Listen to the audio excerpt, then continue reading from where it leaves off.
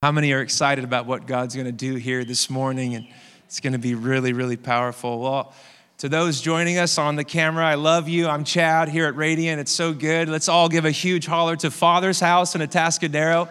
Come on. To Mercy and Slow. Come on, give it up for Mercy in San Luis Obispo.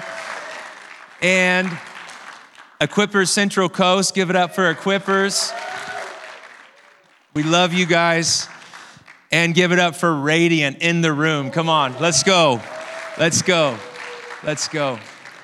Well, that's just it's like a humble joy and honor to introduce Jon Tyson. Jon Tyson has written 6 books, a lot of books. Look them up on Amazon, Kindle, all of your favorite things. He's a pastor of a beautiful church with an amazing team in New York City called Church of the City, New York. He burns to see God pour out his Spirit in our day that leads to revival in the church and awakening in our culture. And in particular, we just got to experience just the mantle that God has given him to call men to step into their destiny, to being intentional fathers who raise intentional sons and daughters in the way of Jesus Christ. And so it is just an unbelievable honor here at Radiant and to represent the church on the Central Coast to welcome Pastor Jon Tyson. So can you just give a big holler? Welcome our brother.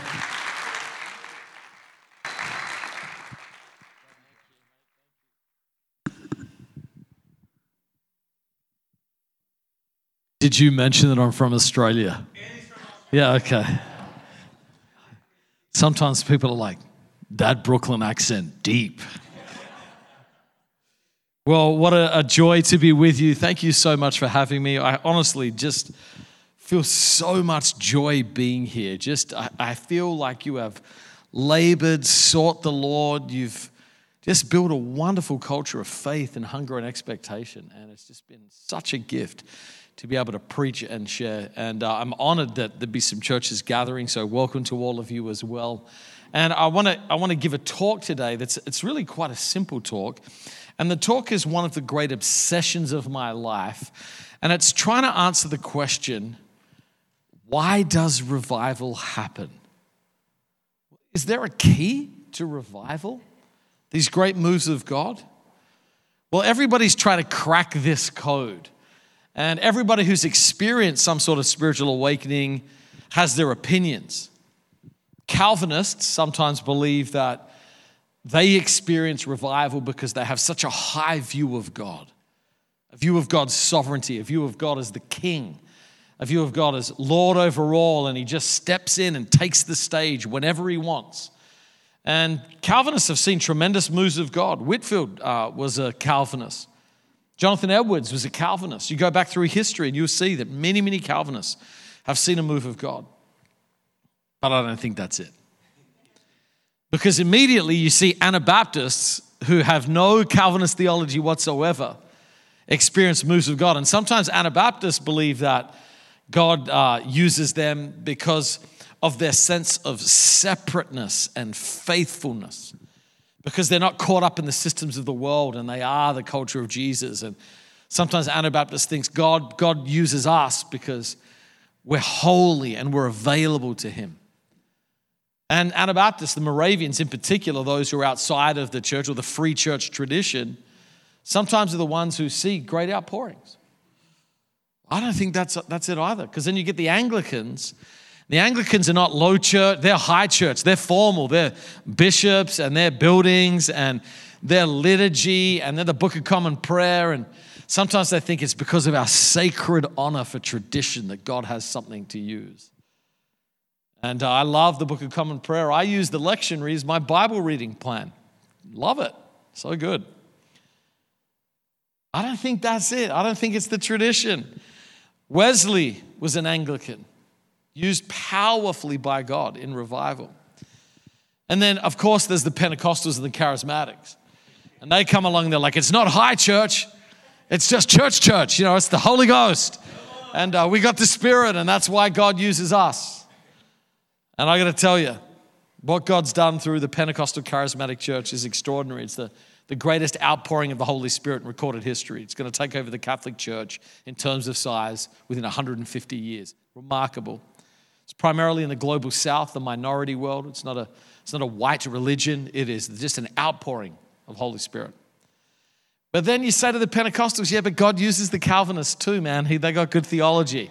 Sometimes Pentecostals are a little light on theology. It's like diet theology, you know what I mean? They don't get, what is it? So I was obsessed with trying to figure this out. So I took my family on a revival tour. And I think there's a picture of my family. This is us in the back of a taxi on our way to the airport in New York City. And we just said, we are going to read and explore and attend and research revivals. So our family went on a revival tour. We went to 17 locations where some of the greatest outpourings of the Holy Spirit in history have happened. We got to pray with the last remnants of those who experienced the Hebrides revival at a prayer meeting on a Saturday night. Got to pray in Rome, in the cell where the Apostle Paul wrote his last letter, the catacombs where the Christians gathered. It was extraordinary. And then when we came back, people were like, what was it? Did you find it? They're like, no, I already know. It's prayer, isn't it? I was like, no, prayer is a part of it. I don't think that's it. It's holiness, isn't it? Holiness. Holiness is important. First thing God will do when he shows up is deal with the sin. It's not it. Repentance, unity. Well, sort of, yes. But I think there's a deeper principle. And here's this. If God uses Calvinists and Arminians and Anglicans and Anabaptists and Pentecostals, and they all get used by God, in spite of, not because of their distinctives, is there a principle underneath that those Calvinists and Arminians and Pentecostals, they all had in common? I said, there's a deeper principle. And so I want to just give you a summary in a sentence of why I think revivals happen. Ready? Here's what I learned. God comes where he's wanted. That's the principle. God comes where he's wanted. It's hunger that draws God. And I think the key, if we can build a culture at scale of hunger for God, God will come and he will move in a region. God comes where he's wanted. And so one of the things I learned is that in order to see revival move over a particular geographical area, there's 4 areas where people have to unite with a deep, deep cry and release that in order for breakthrough to come to a region. That's what I want to share with you today. It's very simple, but it's very hard to see actualized in real life. Are you with me? Yes. Do you want him here? Want him in the Central Coast? Okay, then. The first cry is the cry of the heart. It's the cry of the individual. It's building an altar in your heart to host the presence of God. It's hard to do this. It's hard to sustain a revived heart over the course of time. When you're young, you struggle to channel the energy. It just feels like you got all these forces in your body and your heart and your mind in the world. You're trying to channel it in a godly direction. In middle age, it's hard to summon that energy. It's hard to kind of get energy. Some of you are like, you should wait till you hit your 60s, man. God has often brought us into the kingdom of God with such vision and such life and such joy, but it's hard to keep that in focus and in high definition. I became a Christian in a Pentecostal revival in Australia. It was just extraordinary. 3.5, 4-hour services. This is one of those seasons where they were carrying people drunk in the spirit out to their cars. And I was like, someone's going to have to drive them home. I don't feel good about that. I would be at the altar just weeping into the carpet. And I was like, Lord, never let this end. Never let this end. It was extraordinary. But now I'm 45. And that revival moved on. And how do you cultivate in your heart that hunger for the presence of God like you first tasted? Deuteronomy 4 says this, only be careful and watch yourselves closely. So be careful, watch yourself closely, that you do not forget the things your eyes have seen or let them fade from your heart as long as you live. And in many senses, it's not that we need to go get something new. It's just we got to keep alive the thing that was given to us when we first walk with Jesus. It's hard to do. It's hard to do. When I became a Christian, I was working in a meat factory. So I'm a butcher by training. And if you really know me, that does not surprise you at all when you really know me. And for my 18th birthday, I went to my parents and I said, will you buy me a pulpit? I feel called into the ministry. Will you buy me a pulpit? So my parents are like, you sure? I was like, yes. So my dad had this custom pulpit made for me. And I put it in the corner of my bedroom, and I had photos of revivals and revivalists from all over the world. And I would get on my face in front of the pulpit, and I would cry out to God, Lord, I'm just on behalf of my generation, I'm praying for a move of God. I'm doing like that covenant identification from the book of Nehemiah. Me and my generation have sinned, Lord God. I'm on my face. And then when I felt some unction, I would stand up behind the pulpit with the Bible, and I'd say, I declare the word of the Lord to my generation. That was my rhythm as an 18-year-old. And then I'd go surfing, and then I'd come back. But I tell you what, we can't let the things God did in the early years be a phase. They got to become a culture of our heart. And I still to this day have that rhythm of getting on my face before God and then getting behind the pulpit and declaring the word of the Lord. When I was first married, I got married to an American, broke my parents' heart. I am as Australian as you can get by birth. My great-great-great-grandmother was on the first fleet of the 1,000 convicts that came to Australia. So there's total depravity, which is like, hey, we're all sinned in Adam. And then there's cultural depravity, which is your country is founded by convicts. And that's me. So deep into the history of Australia. Married an American, and I was in Bible college in Dallas at the time. And we were so broke. I was working at Albertsons as a butcher. I'm working as a janitor part-time. And I'm working as a youth pastor on the side. And I get given the opportunity to get a little home. It was $300 a month. And I was like, okay, now I really got something here. I'm gonna build a home for my bride. Now, I didn't think, why is it $300 a month for a home? I just was like, Lord's opened a door. There's a kind of cockroach that's called a German cockroach. And they're like born pregnant. I mean, there was an infestation. We could not get the cockroach. But before I walked in, you know what I did? I very, very carefully just asked my wife, what's your favorite colors? What sort of furniture do you like? And I just spent every spare moment of my life getting that house ready for my bride to move in. And we had no money, man. I'm buying like everything's from Walmart and secondhand. And I'll never forget my wife walking into this house and just almost in tears saying, thank you for what you've done for me. And I was thinking about what it means to create a culture in our heart for the Holy Spirit to come and dwell and come and burn. And it's basically that. It's saying, Holy Spirit, I want to create an atmosphere in my life that when you come in and you fill me, you say, that's the colors that I like. That's the furniture that I like. I like what you've done to prepare a place for me. To be filled with the Spirit, according to Ephesians 5, literally means to create an atmosphere the Holy Spirit longs to dwell in. In the Old Testament, you couldn't put out the fire of God. When fire's coming down from heaven, try put that out. Try grieve that out. God's like, I will swallow you. I will swallow you in the earth. In the New Testament, it says this: don't put out the Spirit's fire. Don't grieve the Holy Spirit. Our attitudes, our secret sin, our habits, our idols, our distractions. We can say to the Holy Spirit, I don't want you in my heart. Well, you can be in a little bit of it here, but I got some rooms just for me. And one of the first things God will do when he gets ready to pour out his Spirit is he will create a hunger of the heart that gets rid of the idols and the distractions and only has one obsession. How do I build a life that God thinks is beautiful and loves to be in? Romans 8 says this, that he's put his Spirit within it, and it's a cry.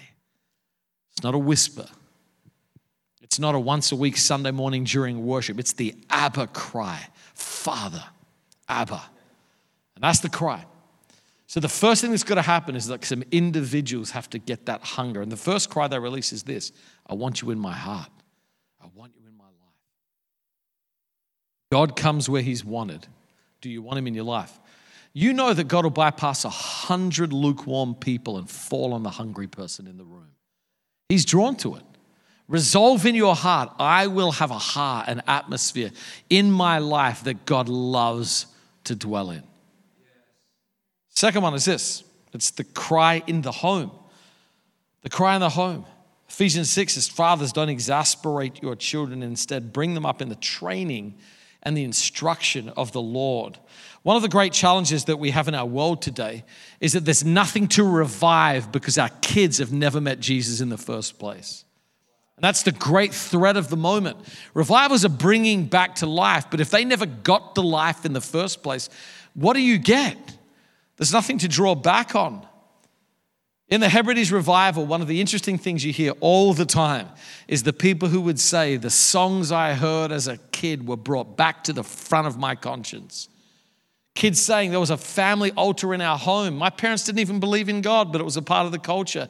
And those commands of Scripture, you shall have no other gods before me, would haunt me as I left the island, trying to go back to school to get away from the move of God.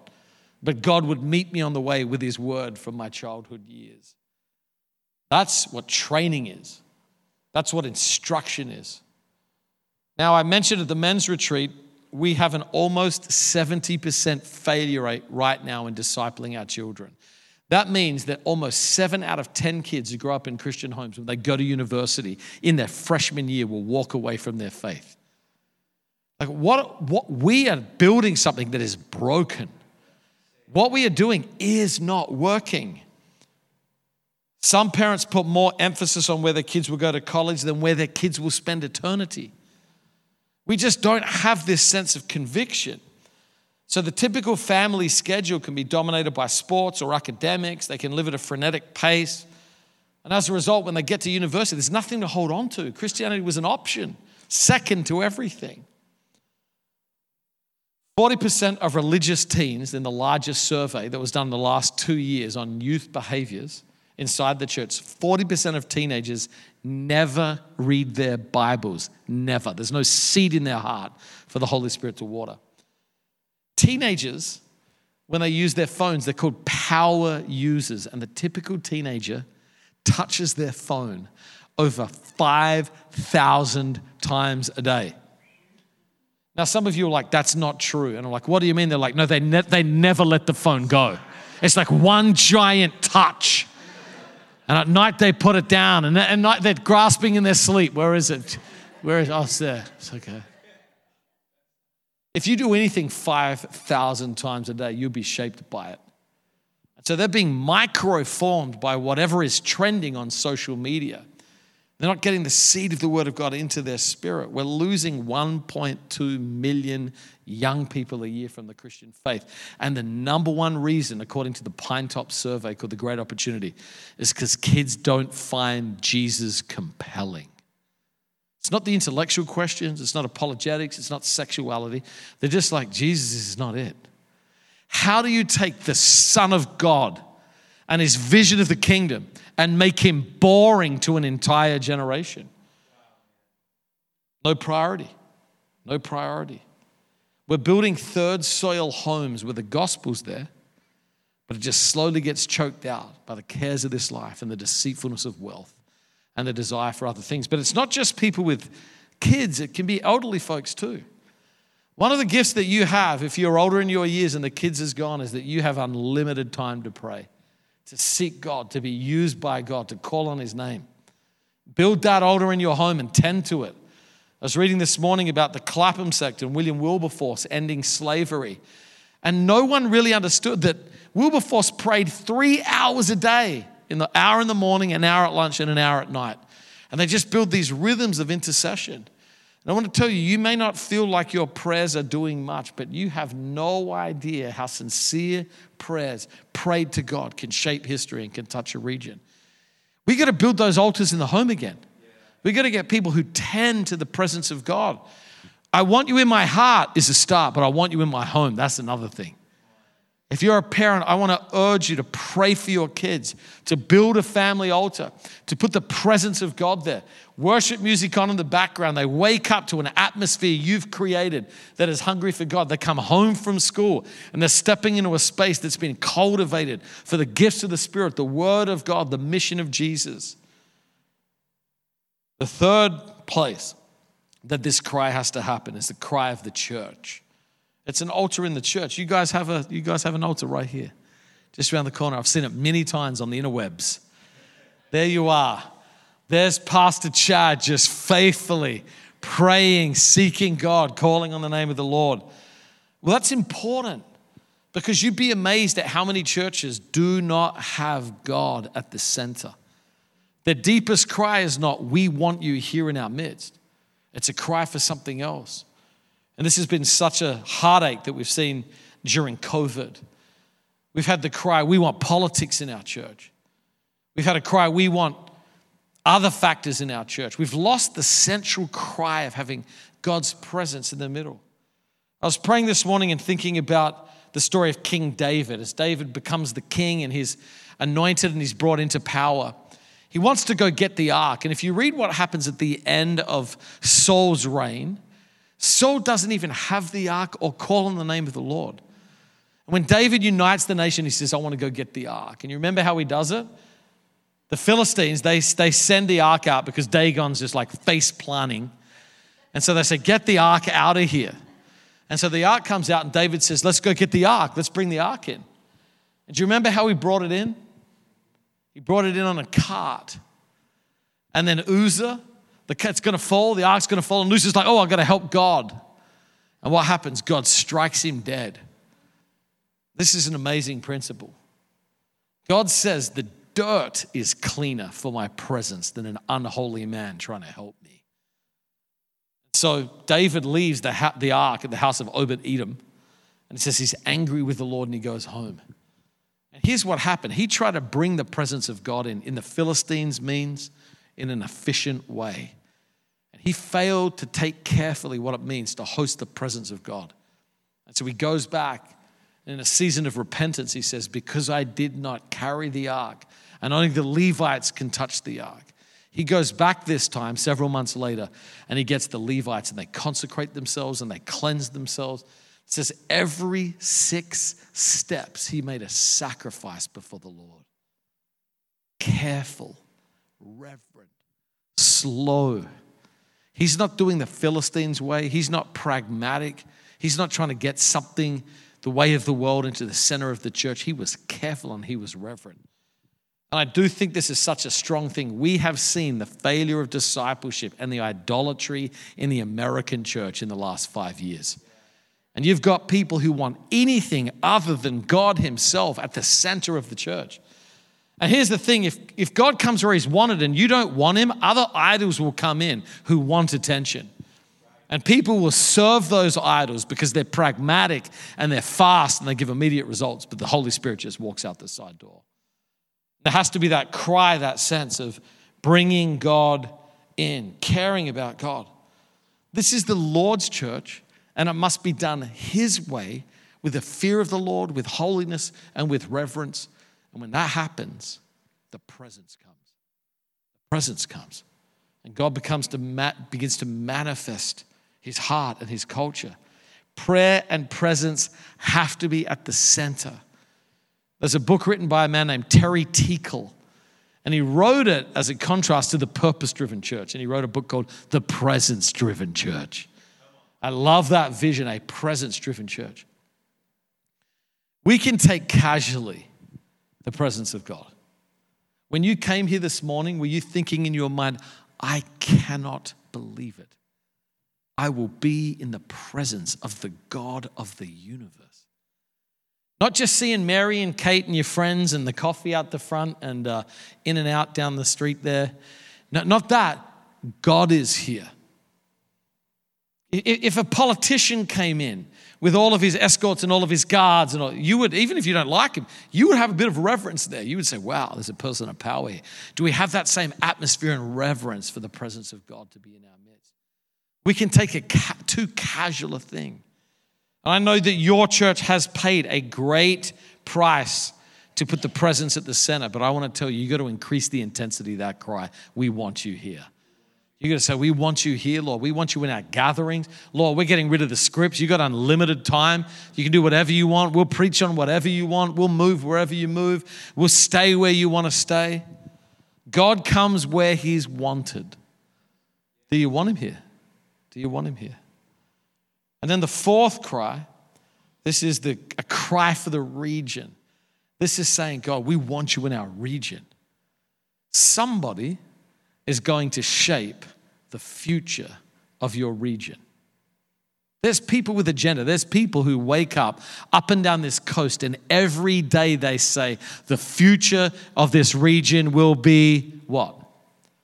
Political parties wake up. Politicians wake up every day and they're like, I need the vote. I need the vote. I want this region. Activists wake up and they say, I want this region. I've got an agenda and vision for this region. What do Christians wake up and say? Well, just do my thing, go to church, just hang out a bit, and I guess I'm just going to complain about whoever shapes the region. Why not shape the region? Why not get a vision and a hunger to say, Lord, we want your future here? Why not wake up every morning and say, I see a different future for the Central Coast? And if you don't have that kind of vision, read your Bible, study church history, and just see what God's done in the past and say, we'll have some of that here now. Thank you, Lord.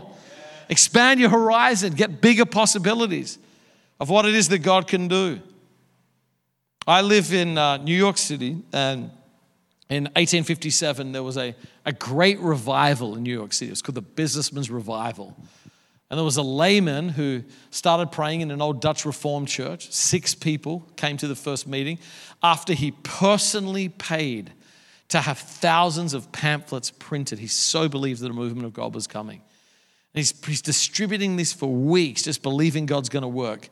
And can you imagine the launch meeting? Thousands, come on. 6 people show up and you're like, invested my own resources, like built the website, did a social media campaign, and then 6 folks come. And you're like, okay. But he heard from God. And over the course of time, the next week, more people came, and then more people came. And here's what he said: I want a different future for New York City than the future that's just driven by arts and economics and immigration. I want God's future for this city. So we began to pray and seek God.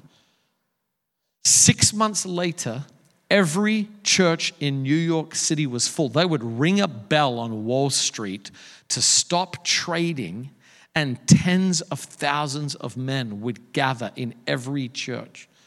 This would result in over 1 million people coming to Christ. There was a tangible zone of the manifest presence of God that was so covering New York City that people, as they were coming in on horses, could feel the presence.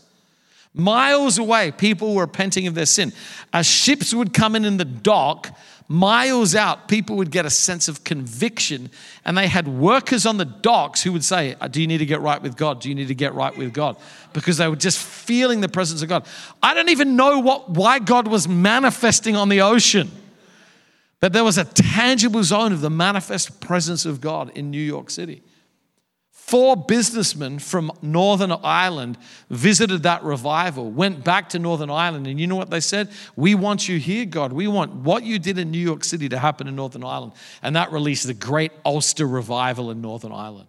An extraordinary move of God. Entire towns swept into the kingdom of God because they had hunger.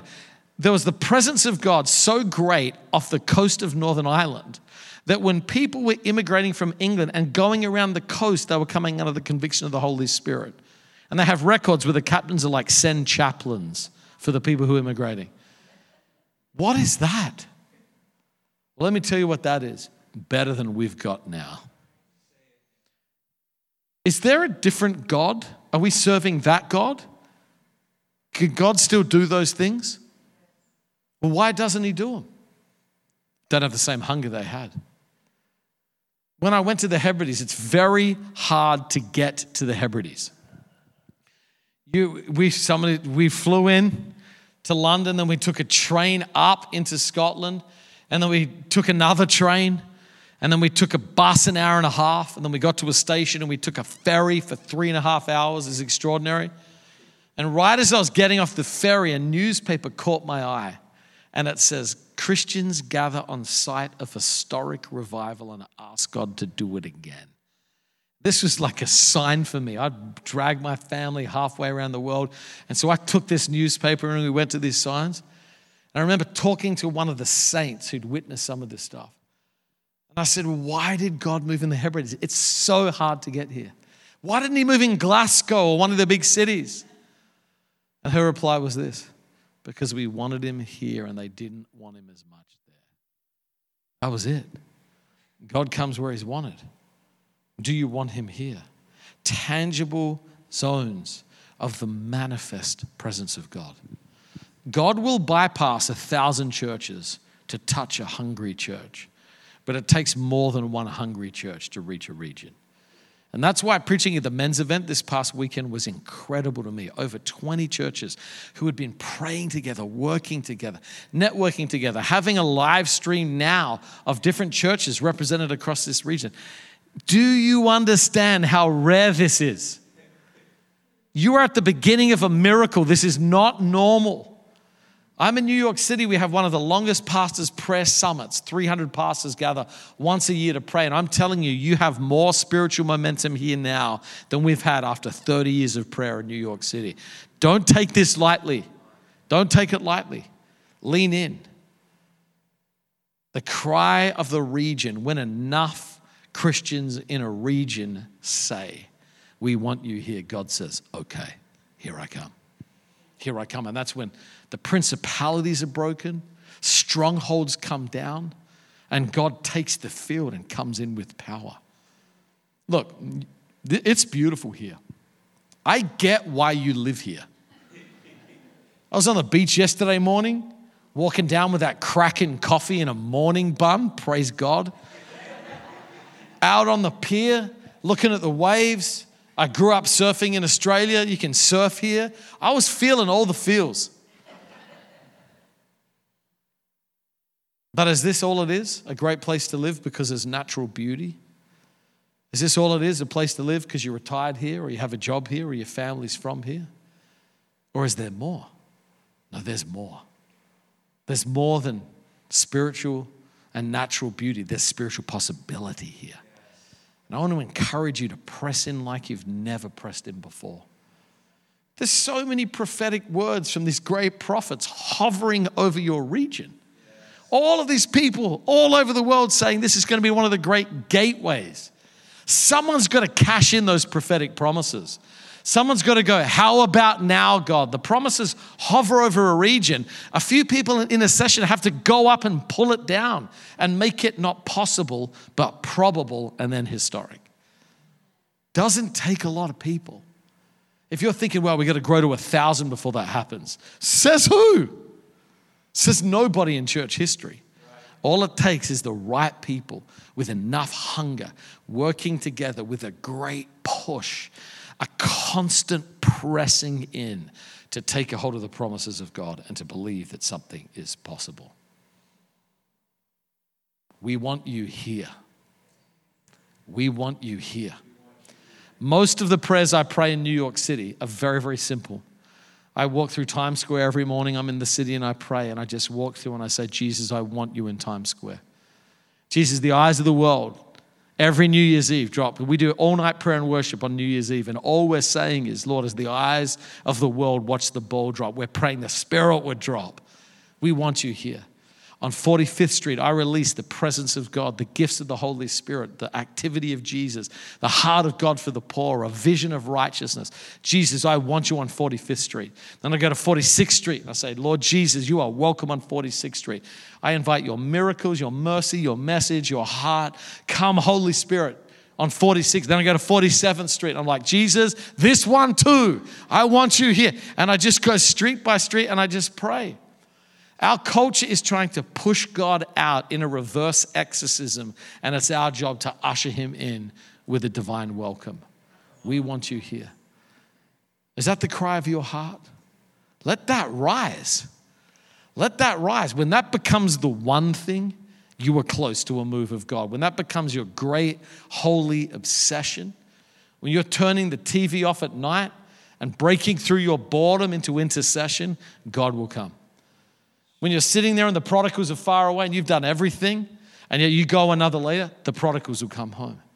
When you feel like you don't have the resources you need, but you press in, the resources will come. God comes where he's wanted. And he's just looking, it says. The eyes of the Lord search to and fro throughout the whole earth to strongly support those whose hearts are fully his. We want you here. It says this in James chapter 5. The prayer of a righteous person is powerful and effective. Elijah was a human being just like we are. We're like, no, he was special. No, he was just like you. Prove it. Well, after he has a great victory, someone says, I'm going to kill you, and he runs off and flees and wants to quit. He has to have a little nap, and then an angel wakes him up, gives him a little drink, a little snacky cake, puts him back to sleep because he's so overwhelmed. He's just like us. Gets discouraged, gets beat down in spite of great miracles and victory. But Elijah did something that many of us don't do. He prayed. He prayed. Elijah was a human being even as we are. He prayed earnestly that it would not rain, and it did not rain on the land for 3.5 years. Again he prayed, and the heavens gave rain, and the earth produced its crops. You know that story? It's interesting. He had a promise that rain was coming, but he still had to intercede. He wasn't passive. He didn't say, well, God's going to do it. He's God. The prophets declared the word of the Lord. No, he gets into that birthing position on his knees with his head between his legs, and he begins to intercede. Send the rain. Send the rain. And then what? Tell the servant, is it coming yet? He's like, no rain. He doesn't say, well, I just trust in the sovereignty of God, so in God's timing. No. He gets back down again. He starts praying, and he says, go check. The servant comes back, not yet. And he goes, okay. Presses in again. How many of you on the fourth time are like, you know what? I'm going to Dunkin' Donuts, man. This is getting heavy. He doesn't move. He presses in again. On the last time, what does the servant say? I see a cloud the size of a man's fist on the horizon. And when he knew that he'd gotten breakthrough, he gets up and he says, let's go. And then it says this beautiful phrase, the sky grew dark with clouds. It starts like a small little fist, but then the sky grows dark and then the rain comes. And I believe I am here to recruit you today to be a person like Elijah who is persistent in prayer until rain comes to your region and a great outpouring of the Holy Spirit happens. That's it. That's the whole thing. You don't have to. You can do whatever you want with your life. God's given you free will. But your hunger will attract the presence of God. And we need mums, we need stay-at-home mums when the kids are taking a nap to just call upon the name of the Lord in their homes. We need retired folks getting up in the morning, walking up and down those beaches, calling for fire on the region, those beaches. We need people in workplaces creating altars saying, Lord, I'm calling on the name of the Lord. Come visit my business. Come visit this region. We need teenagers putting their phone down or at least putting it on something godly. Bible app, calling on the name of the Lord wherever they are.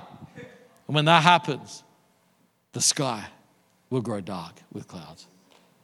I want to close by giving you an image, which is this, it's the image of my life. I can't get away from it. It's like a prophetic image that just haunts me everywhere I go. Because what I'm talking about requires faith, doesn't it? Even if your spirit stirred a little bit, like, yeah, I want you here.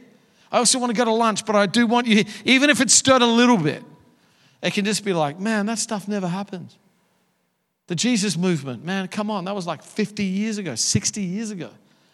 That was further down the coast. Like, I don't even know. But sometimes you got to remember what's possible. This is a picture right here of the Atacama Desert in Chile. And there's just nothing here. This is the driest place on planet Earth. This is where the Mars rovers do their training to determine the conditions on Mars. I mean, there is nothing here. Some of you are like, I do not want to go there. There's nothing there. And you look at this and you just think, what is that? It's like a train track, and that train is like, get me out of here. Some of you feel like your life looks like this. God, where'd your presence go? Some of you used to know the vitality of the Lord, gifts of the Spirit, but your heart's going cold. It just looks like, is this my destiny? Am I destined to dry up and die and that's it? And it can be discouraging. Some of you look at your families and your kids are away from the Lord. Some of you look at the church and you're just like, is this it? And if you were to think that this is all that is possible, you would be deeply discouraged. And this is what it looks like. It's not much there. But underneath this desert, there are 200 seeds of wildflowers dormantly sitting below the surface. And the problem is they don't get enough rain in a close enough period of time to activate the flowers. So all of that beauty and potential is sitting there dormant. But then every now and then, they have what is called a super bloom. And in a super bloom, they will get 12 years of rain in 7 hours. And what it'll do, it'll go into the soil and it will activate those seeds. And every now and then, next slide, this is what happens. This is a picture of the same place. The entire desert will bloom. And when I look at New York City right now, that's not what I look at. I'm looking at a city that's been devastated. It's secular. It's godless. It's filled with idols and ideologies. And it takes a lot of faith for me to look at that soil and say, underneath this, there is a great move of God that has not been seen in 170 years. But I walk up and down the streets and I'm calling for rain. Send the rain, Lord. I'm asking for a super bloom. I'm asking for 12 years of prayer in 7 hours across this region. And it's possible that things will be activated if people gather and hunger enough. This is possible. This happened. This is real. You just need to get a decade worth of prayer happening in a day. When enough people say, like Elijah, I'm calling for rain. When enough people are on their knees crying out to God, I'm not going to stop until I see that cloud. I'm not going to stop until the sky grows dark. You know what will happen? Your region that looks like a spiritual desert will bloom like this. The nations will come here. The airports will struggle. They will add flights. Rental car businesses will spring up so that people can come and behold the move of God that's happening in your region. If enough people will hunger and give themselves to this kind of future. It all starts with a simple cry. We want you here. We want you here. Is that cry in your heart? Why don't you let that cry out to God? Say that about your life. I want you in my life, God. Holy Spirit, I ask, would you forgive me if I've grieved you? If I've treated the supernatural with contempt? If I've gone cynical because I've been discipled by the culture and think this stuff is fake or hype? Holy Spirit, come in again and light that fire. The Bible says, do not neglect the gift of God that's within you. And some of you believe it, but you haven't tended to the flame. And God's saying, fan into flame the gift of God that's within you. Let it burn again. Let that cry out. We want you here. Maybe some of you need to repent for the culture you've built in your home. And maybe it's not a sin of commission, like you've done the wrong thing. It's omission. Maybe again, it's just like that Netflix life, man. They get you, don't they? As soon as the episode's done, they're starting the next one. And then your friends are like, did you see this series? And you're like, there goes another 12 hours. And I tell you, God wants to meet you. Yes. God wants to meet you. I'm not saying you can't watch a show, but you could trade that show for intercession and you don't know what God's going to do. You don't know the destiny to be released in your grandkids or in your building or in the people around you, in your heart. The amount of elderly folks, God comes and visits them in their sleep. They wake up, step into what God has for them. We want you in our homes. We want you in our churches, Lord. We are willing to pay the price to put the presence of God at the center. We'll sacrifice every 6 steps to build with reverence. We're not into pragmatics anymore. We don't want politics at the center of the church, taking the attention and place that belongs to Jesus. So we're going to build carefully and we're going to get the ark back at the center of the presence of God. And we're going to be people who build in a region, call for rain, asking God for a super bloom to come and for it to happen. Listen, pick your future.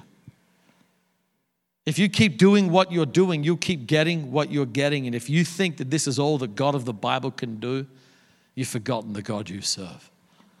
And I'm here from New York City today to recruit people who will release that cry, I want you here. So why don't you just bow your head right now, wherever you are, and just say that to God. Just say, Lord, I want you here. You're welcome in my life. Holy Spirit, if I've done anything that's grieved you, would you forgive me? Just let the Holy Spirit just begin to touch your conscience. Maybe you've drowned out his voice. Maybe even as I've been praying, you've just sensed God saying something to you. And you're like, that can't be God. Who else is it? Is it calling you to holiness and prayer and intercession? Who else is it? Just yield to the Holy Spirit. Maybe that story about trying to create an atmosphere for my wife in that little home to get it ready so she could come in. Maybe there's something like that. And God's saying to you, build an atmosphere in your heart of expectation and faith. I'm reminded of Acts chapter 2, where it says this. It says, the young men will see vision, and the old men will dream dreams. And that's so interesting because we live in a generation that has no vision for the future right now, but when the Spirit comes, they get a vision for the future. And elderly folks, sometimes they've lost their dream. They think their best days are behind them, but the Spirit breathes on them. They get another dream. And maybe you need that today. If you're young, maybe you're like, I don't see this. I can't see this. Ask the Holy Spirit. Give me vision, Holy Spirit, about who I could be in your kingdom. Maybe you're an elderly person. You're like, I got no dreams left, man. I've done it all. Been there. I'm just like biding my time. Ask for a fresh dream. When the Spirit comes, the elderly dream, the young see visions. God begins to pour out his heart upon them. Your best days can be in front of you. If you want them, ask God, please use my life. So, Father, we just come into your presence now and we just make ourselves available to you. Father, we just say from the deepest part of who we are, we want you in our lives. We want you in our homes. We want you in our churches. And Lord, we want you in this region. Father, we pray you would tear down the high places that have been set up, that dominate the thoughts, the vision, the ideas, the culture of this region. And we just pray that the name of Jesus would be lifted up. We pray that you would bring your kingdom, Lord God. We pray for an increase in righteousness and godliness. Father, we pray for integrity to be restored. We pray release power in the church.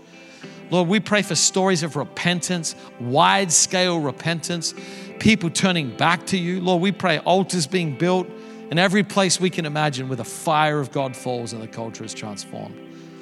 Lord, we're standing here together in faith and we're asking for the promises that are hovering over this region in the prophetic to come down in our time, that we can witness with our eyes the promised move of God that's been given here. Father, we're asking that this literally would happen. We're asking they would add flights to local airports because so many people are coming to drink from the water of life that is flowing from this region. Father, we're praying that people would drive up from Los Angeles, down from San Francisco to catch what you're doing and then go back and bring the fire of the Holy Spirit back to those cities. Lord, we have faith for this. It looks like a joke. It looks like a pep talk. It looks like a cloud on a horizon, but Lord, we believe it's coming and it's possible. So I just pray, give sustaining grace by the power of the Holy Spirit, sustained intercession to contend. And Lord, I pray strengthen the intercessors who are watching this, who it's the fourth time, the fifth time, and they're about to give up. Lord, I pray a spirit of intercession to be released where they will contend all the way through to the breakthrough comes. So Father, we thank you for your word. We thank you for insights from church history. But more than anything, we thank you for the Holy Spirit and your presence. And we just pray that you will come and release your power. And we ask this in the name of Jesus. Amen. Let's just stay right there. Before we pass it to every local church, there's a prophetic word that was given from Alvin. Alvin comes down. He's from Mercy Slow. So shout out to Alvin. He just sent me a text to remind me he had a very, very vivid dream last week. And he just texted me in real time and he said, Chad, this is the dream I had. It's what he's sharing. And here's the dream. It's just 2 sentences. In the dream, Alvin, who's an intercessor, total intercessor, he was sitting in a gathering of believers, and it was evening time, and it started pouring rain. Come on, someone say, send the rain. And he said in his dream, he heard it start at the front of the building on the roof, and then it started working its way back louder and louder. And you know, you ever been in a building where it just starts pounding rain and you just start hearing the rain? And then there was a loud rain that was just over the whole building. And there was a big joyful sound that was lifted. And then Alvin in his dream said, he's giving us the latter rain. He's giving us the latter rain. And then he woke up. And so can we just stand to our feet? At this point, I do want to pass it to every local church ministry leader and prayer team. If this is in your heart, as Pastor Jon just shared the word, and you want him to come in your heart, can you just come forward? We just want to end crying out to the Lord here at Radiant. We know that there's nothing super special. You don't have to come forward, but there's just something as we respond to the invitation to become those people who say, we want you here. Come on up from the balcony, from just out of your chair. We just say, we mark this moment to say, Lord, send the rain. We are like that field that's dry and desolate. We need the rain of your Holy Spirit. And I just want to encourage you. I'm not the only one that has a prayer. So just begin, just for a minute, for 30 seconds, just lift up your cry. Maybe you're saying, Chad, today I need an altar in my heart. There's sin, there's idols, there's compromise, and I want the mercy of God to cleanse my heart. Then lift that cry to him right now. The altar of your heart.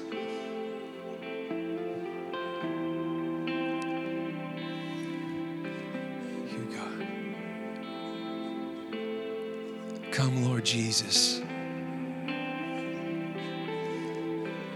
Just that great cry of David in Psalm 51, created me a pure heart, O God. Renew a loyal or steadfast spirit within me.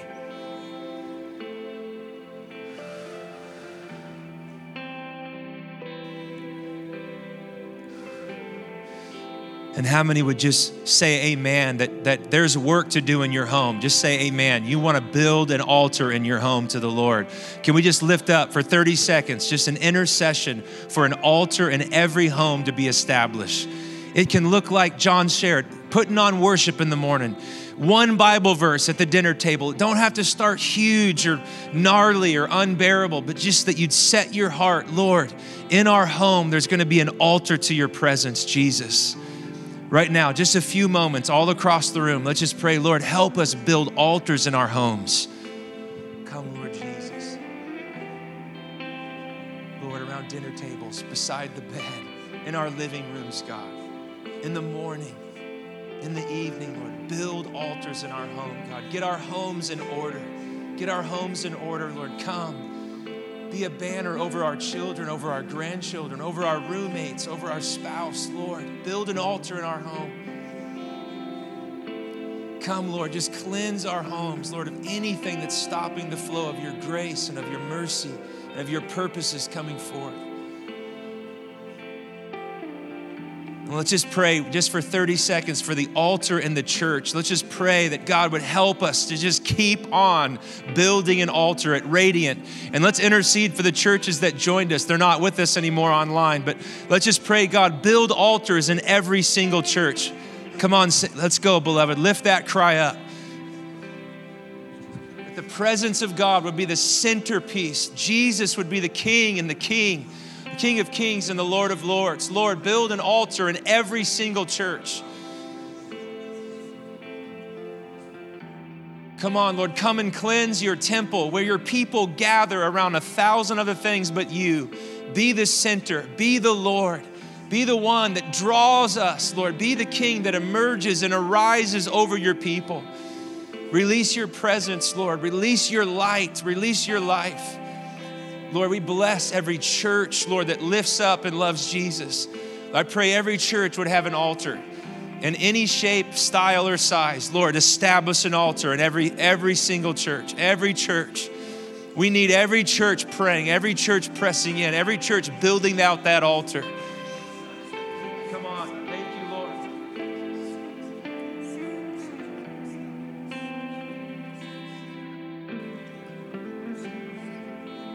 And let's just all with one voice, as John just shared, an altar of the region. Can we just pray for a move of unity of these regional altars, of brothers and sisters? Let's lift our voices together, beloved.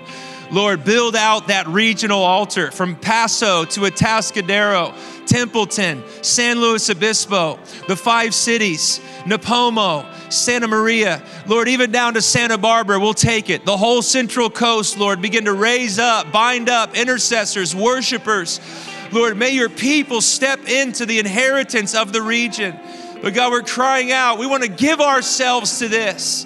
Lord, it's the 11th hour, Lord. The great deception is among us. We need, Lord, your people to step in to that priestly role, to intercede and to say, come, Lord Jesus, we want you here.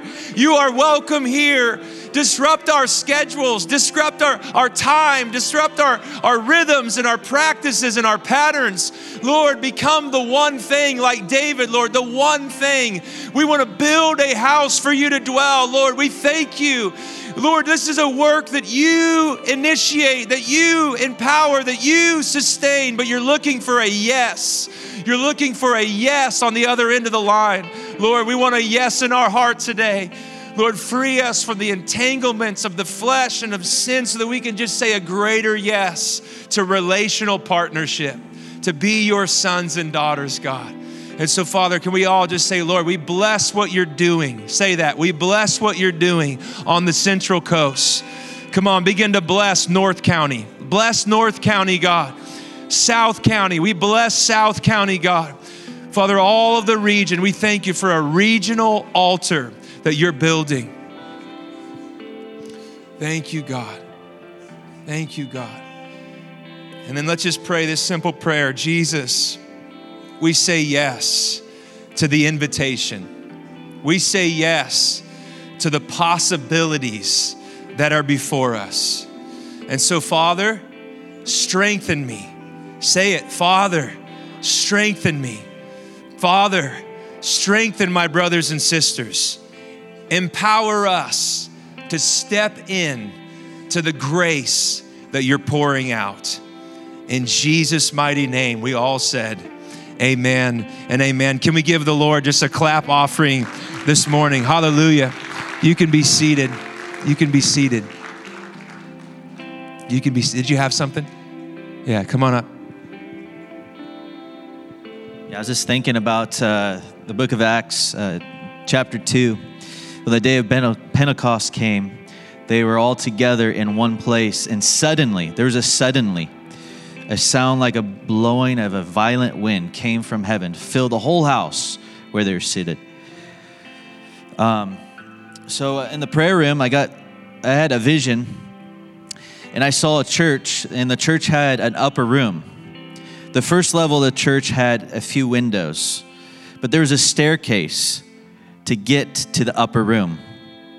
Many people would look at the staircase and just move on. And all of a sudden, many said, no more excuses. We must go up the staircase to the upper room. And as they went up the stairs, there was no roof, just windows surrounding every angle. There was no roof represented an open heaven. And as they were there in the upper room, the tongues of fire came on all that were there. Then all of a sudden I saw tribes of flags all around. And it was going and it was multiplying. Fire was multiplying in every tribe and nation. But I feel like there's no more excuse of just looking at the staircase. It's time to walk up the staircase to get to the upper room. It's time to allow the Holy Spirit to give us tongues of fire once again. Who's in? Who's in? Who wants to say yes and amen to the call? He wants to release the book of Acts again, Acts chapters 2, I believe. But who's hungry enough to walk up the staircase? So Lord, let's just all stand together and just receive that. Lord, we want to say yes and amen. No more excuses.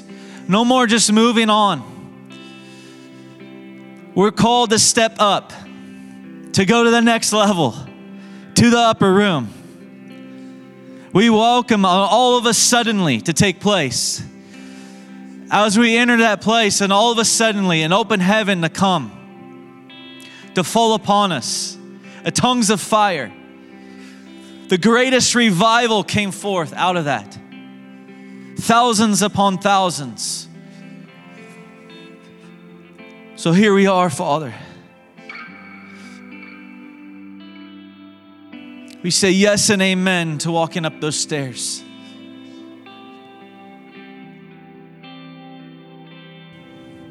Fall upon us, Holy Spirit.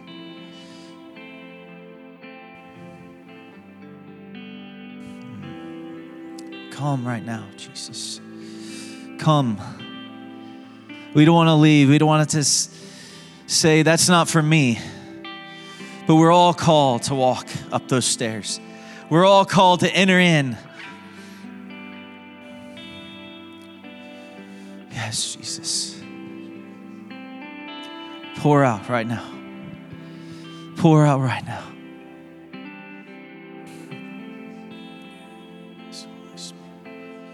Pour it out.